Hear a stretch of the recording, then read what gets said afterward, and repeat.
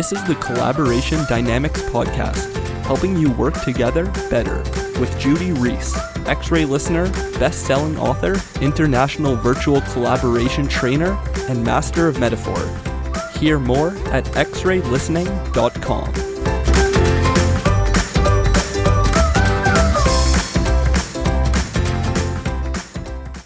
Hello and welcome to the Collaboration Dynamics Podcast. With me today, I've got Paul Crick. Paul, would you like to introduce yourself? Hello, Judy. It's lovely to chat to you. Thank you. So I wear many hats, which requires collaboration and organisation. So I work for IBM. I'm the music industry lead for their consulting practice in Europe.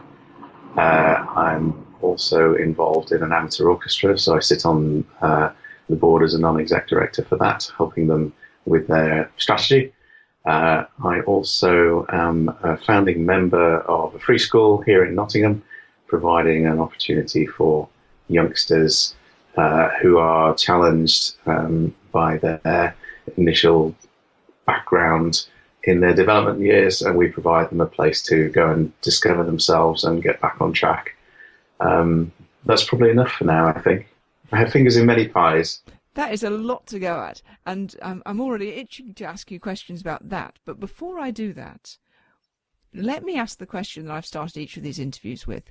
When you are collaborating at your best, you are like what? I think if I was to answer that, I was thinking that coming into it, I would say like a surfer who's caught the perfect wave.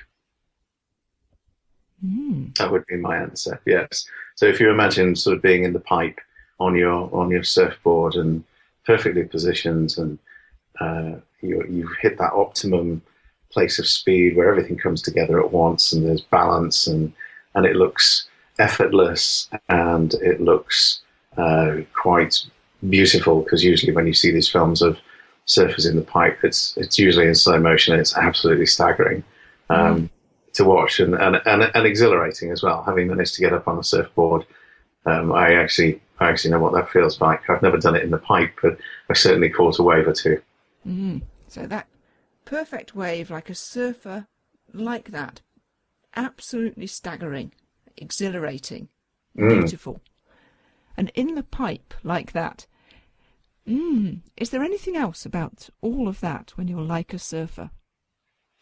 Well, I think it then comes to the surroundings and being more aware of that. So, having the sun on your back, so it's probably somewhere tropical.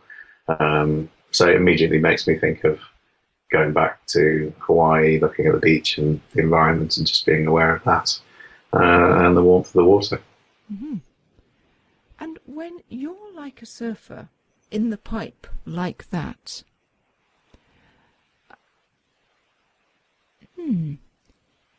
what happens to collaboration?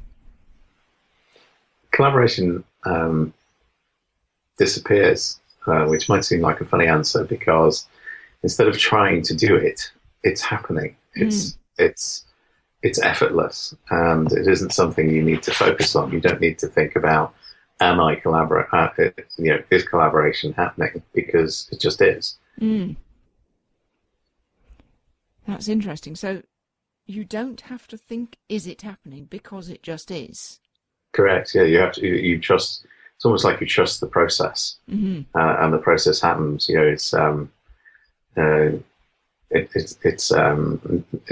Collaboration is something that's channeled and happens almost in the background. And so when you're when that's happening, when you're like a surfer like that in the pipe, your attention is on your surroundings, on the sun on your back and so forth, and not on the collaboration itself.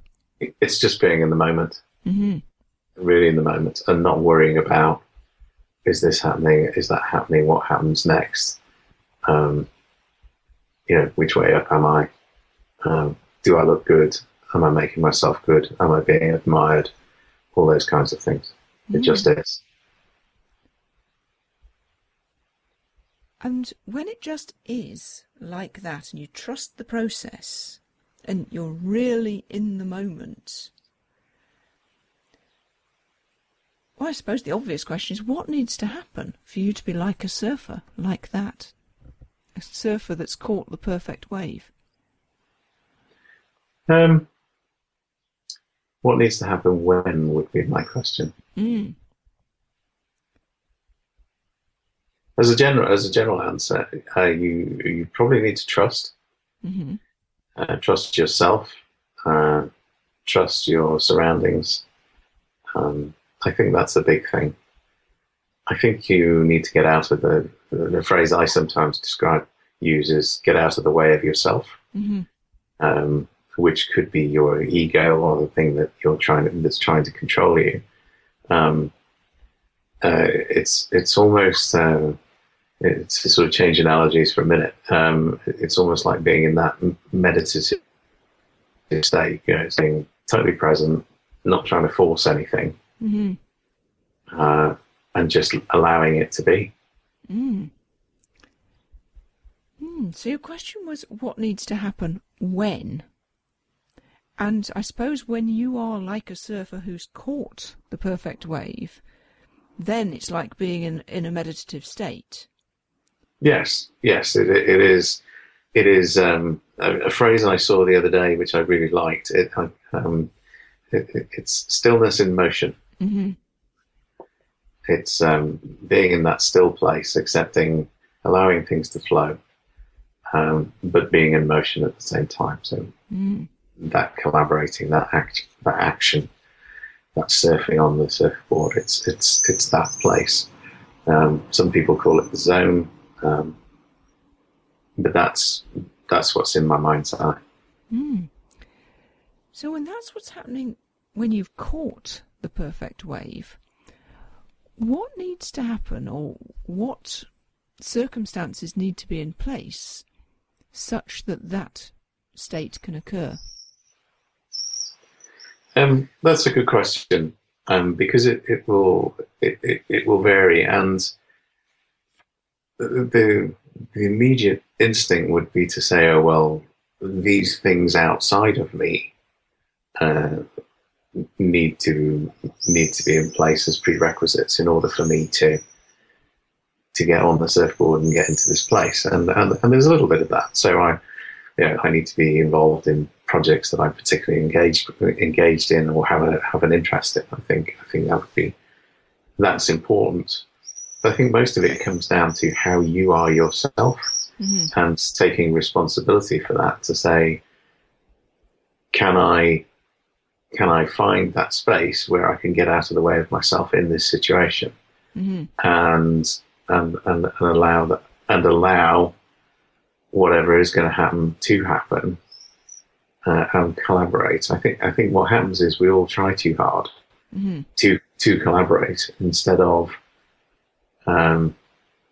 encouraging and discovering what's within each person that's part of that collaboration. If we now sort of move it into sort of more of a work environment and say, okay, well, what do you bring to the table, and how does that help us? How does that help us get to that goal or outcome or whatever it is we're attempting to do? So what needs to happen to discover what each person brings to the table? Well, I think you need to be in a place where you're ready to listen rather than speak first. I think there needs to be some common accord around why it is people have gathered together to do things. I think there also needs to be some pre-framing of what it is the particular collaboration is trying to achieve, either in a specific session or in the wider scheme of perhaps a project or something like that. I think people need that context, because people come from different places. People have different needs. Some people need to be very clear about, well, tell me what the process is, or tell me what the boundaries are of what it is, but tell me. Whereas other people are sort of prepared to walk into a situation and allow it to evolve and roll with it, for want of a better expression. I'm imagining that would be particularly so in the music industry, that some people would want to be told what the boundaries are, and other people would fight tooth and nail for them not to be told what the boundaries are? Oh, I think in a world of creativity, I think it becomes interesting, and everyone is different, and the skill of someone like a producer, for example, is almost to be the psychologist within the group and the coach to mediate and facilitate the collaboration in a way that is not so obviously process led. First you do this, then you do this, or so obviously. I'm tempted to use the word manipulating, but it's not manipulating. It's so obviously coaxing and encouraging people. It's all about discovering. Well, I think it's all about discovering the spark within and encouraging that to come forward, and hopefully, in doing that, giving others permission to do the same thing, and then bringing that together creates this unique recipe in a particular moment, which might be the creation of a song or the recording of a song or a live performance or something like that. I think that's the way to do it, rather than saying, you must do this, or you must do this, or why can't you do this, or we want you to do this, or whatever. People trying to push people to be like other people, because they know that's what sells. Mm-hmm. Yeah, and so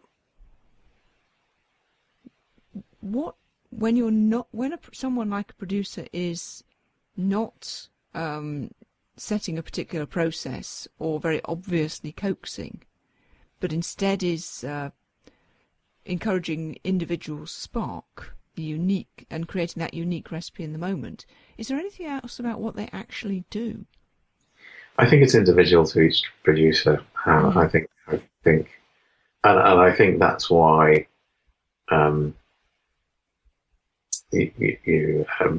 bands work with different producers and get different results. Mm-hmm. Partly through their ways of working, partly through their ability to collaborate, for want of a better term, and partly for their track record. If they specialize in a particular genre and that's what the genre that you're in, and you want to work with that individual to get commercially viable results or artistically credible results, then you're going to make that choice. So it's every producer is different, and every producer will have a different way of working and bringing the best out of the artists that are with them. Now, one set of questions I really want to ask you about, because in the course of this podcast so far, at least two people, I think more than two, but at least two people have used the metaphor of an orchestra as an example, as their metaphor for when they are doing their thing at their best in collaboration. Yes. And given that you've got, real life practical experience of the management of an orchestra, I can't resist asking you to comment on that. Oh boy, I think it's a deceptive metaphor. I think at a surface level, it's very helpful in that you have, anywhere between 20 and 60 players, different instruments, different personalities, different moving parts being brought together under the baton of a conductor whose job is to get the best out of that ensemble, to produce the best, to recreate the best version of a piece of music that can be done with the standard of competency in the orchestra in each of the chairs to make a harmonious sound. So I think that is certainly what you're trying to do in a collaborative situation, and is a good metaphor. I think all the problems that you have in an orchestra in collaboration magnifies into sometimes some of the problems you have collaborating in other contexts, sort of small one-to-one meetings or project management in a work situation. So the parallels are interesting in terms of people getting in the way of themselves, or people pushing themselves out and wanting to look good, and trying to get all the solos, or people drawing attention to themselves, particularly if they're not soloists, that kind of thing. But I think what's interesting with the orchestra I work with, we have a secondary purpose, which is not just to play good music to entertain people, but it's actually a way of providing work experience for the long-term unemployed. So they come and join and be part of the orchestra in a volunteering role, and develop real world experience in marketing or social media or logistics or fundraising, or some of the commercial aspects of the orchestra, and are able to put that on their CV. So one of the primary functions of the orchestra actually is to be a vehicle to help people back into work, and we've got a very strong hit rate in terms of doing that. So that changes the emphasis in the way it gives you something to focus on besides simply making music. We make music, and because of that, we're able to help the long-term unemployed back into work. And what difference does that make when you have that other purpose? I think it helps you cut through some of the conflicts that arise. It's able to draw you back to that higher purpose of, okay, guys, remember why we're doing this. And it's a great leveler in that respect, because artistic differences can appear quite quickly.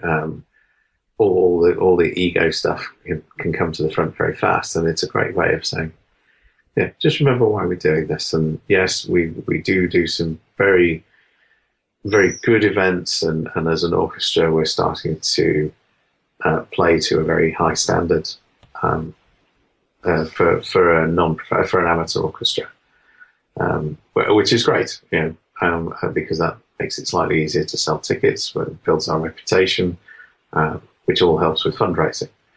But in the event of conflict or losing our way, we've always got something to come back to say, the reason we're doing this, the thing that makes the difference is, we have a purpose that's bigger than, just being yet another orchestra playing music to the public.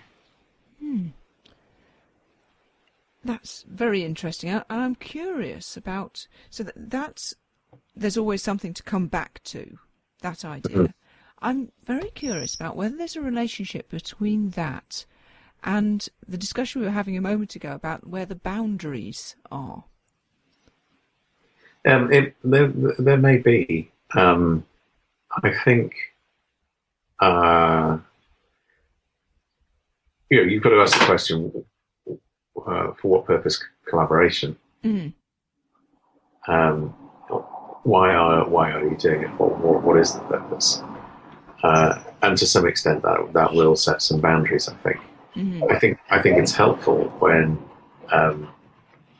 the purpose is bigger than you, because it's helpful in the sense of getting to the point where you take yourself out of the way of yourself more quickly than perhaps you would if that purpose was just to, purpose for doing this is to go and get famous, or to go and make money, or something that perhaps didn't have quite the same depth to it. I'm not decrying that. There's nothing wrong with those things. I just think it's easier. I think it provides a stop valve that you can turn in the event that the collaboration itself loses track, or falters in some way, or loses momentum. And then there's a stop valve you can turn and just then go back to that purpose that's bigger than you. Yes. No, that's what I would argue. Yes. Now, one thing I want to ask about, which is a metaphor you've used more than once, which is about take yourself out of the way of yourself. And people say that, and we don't often pay much attention to it, but I'm really curious, because you know that metaphor is my thing, and we've talked about this kind of thing before.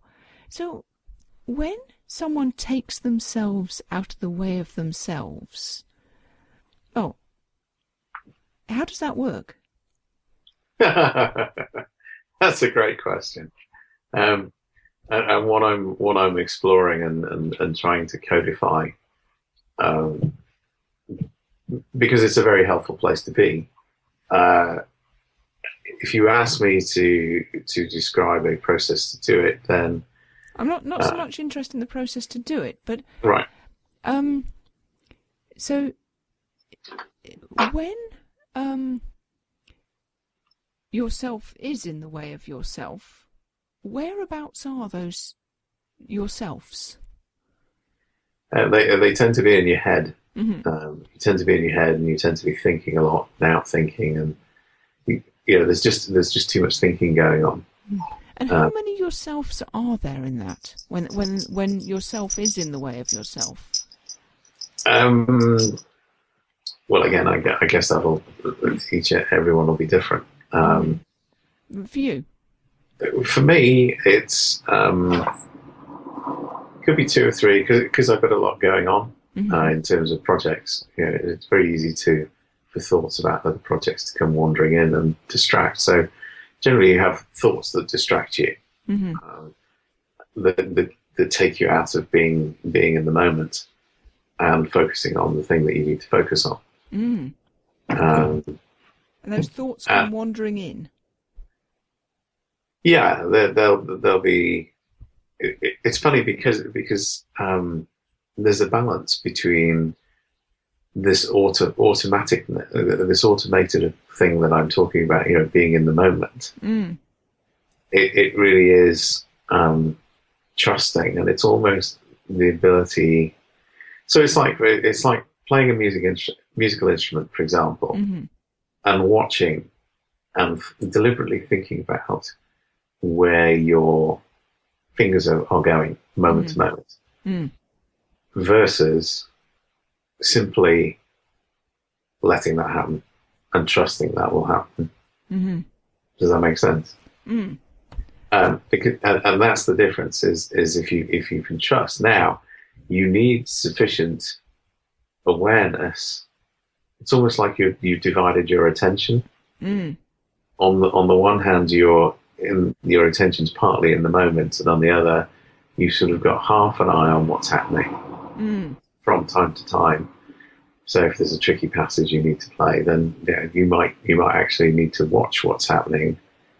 But if you think about it and try to force it, or start to become concerned about it, then it's almost like using the negative. It's like, don't make a mistake. Oh, guess what's happened? You've made a mistake because you're simply thinking about it too hard.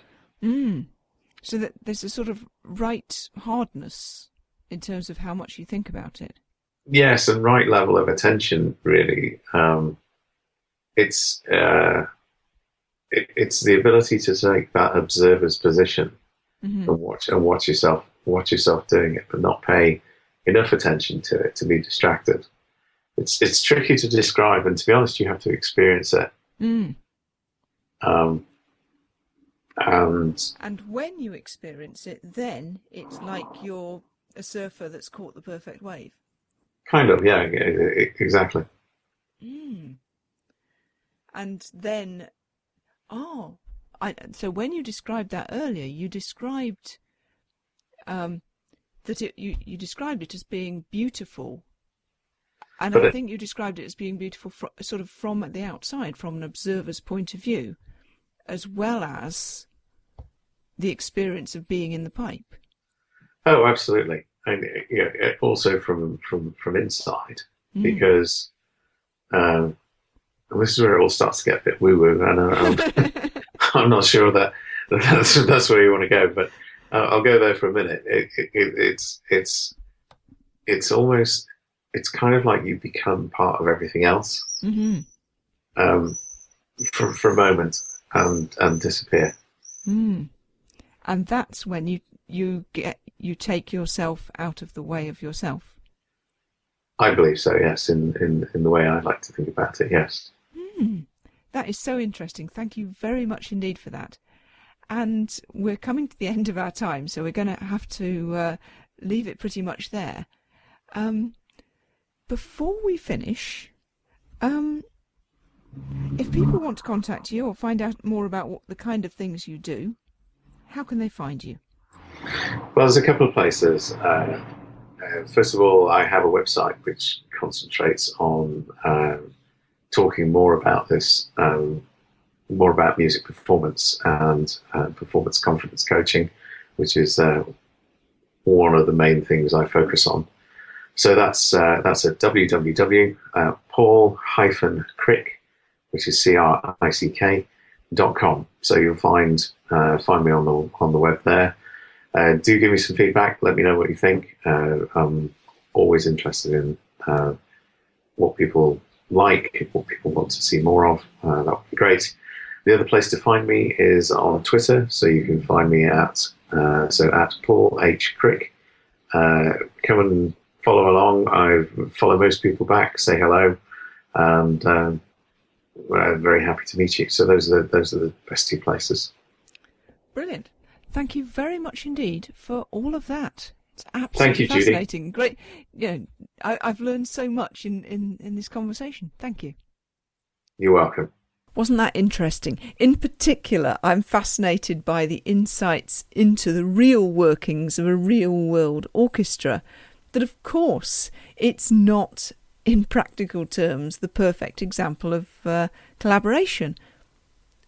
As with any group of real human beings, there are tensions, there are conflicts, there are difficulties. And as with any group of human beings, one of the ways to pull people back from the conflict is to draw their attention to a purpose higher than themselves. So I love that part of the conversation with Paul. And another part of what he knows so much about, the art, the practice of practical creativity, how a producer coaxes without coaxing obviously. Somehow they draw out the spark, draw out the individual inspiration without forcing any kind of process. And this idea of taking yourself out of the way of yourself seems to be emerging as a theme across several of the interviews I've done so far. It seems that when people are collaborating at their best, their attention is not on the collaboration, but much more on, in the moment, on the joy of doing whatever it is they're doing together. And, of course, there are necessary steps that have to happen beforehand that make that possible. What questions do you have about collaboration? I'd love to get them answered with my next interviewees. So if you're curious about some particular aspect of collaboration or about collaboration in some particular circumstance, do get in touch. You can contact me via the website xraylistening.com.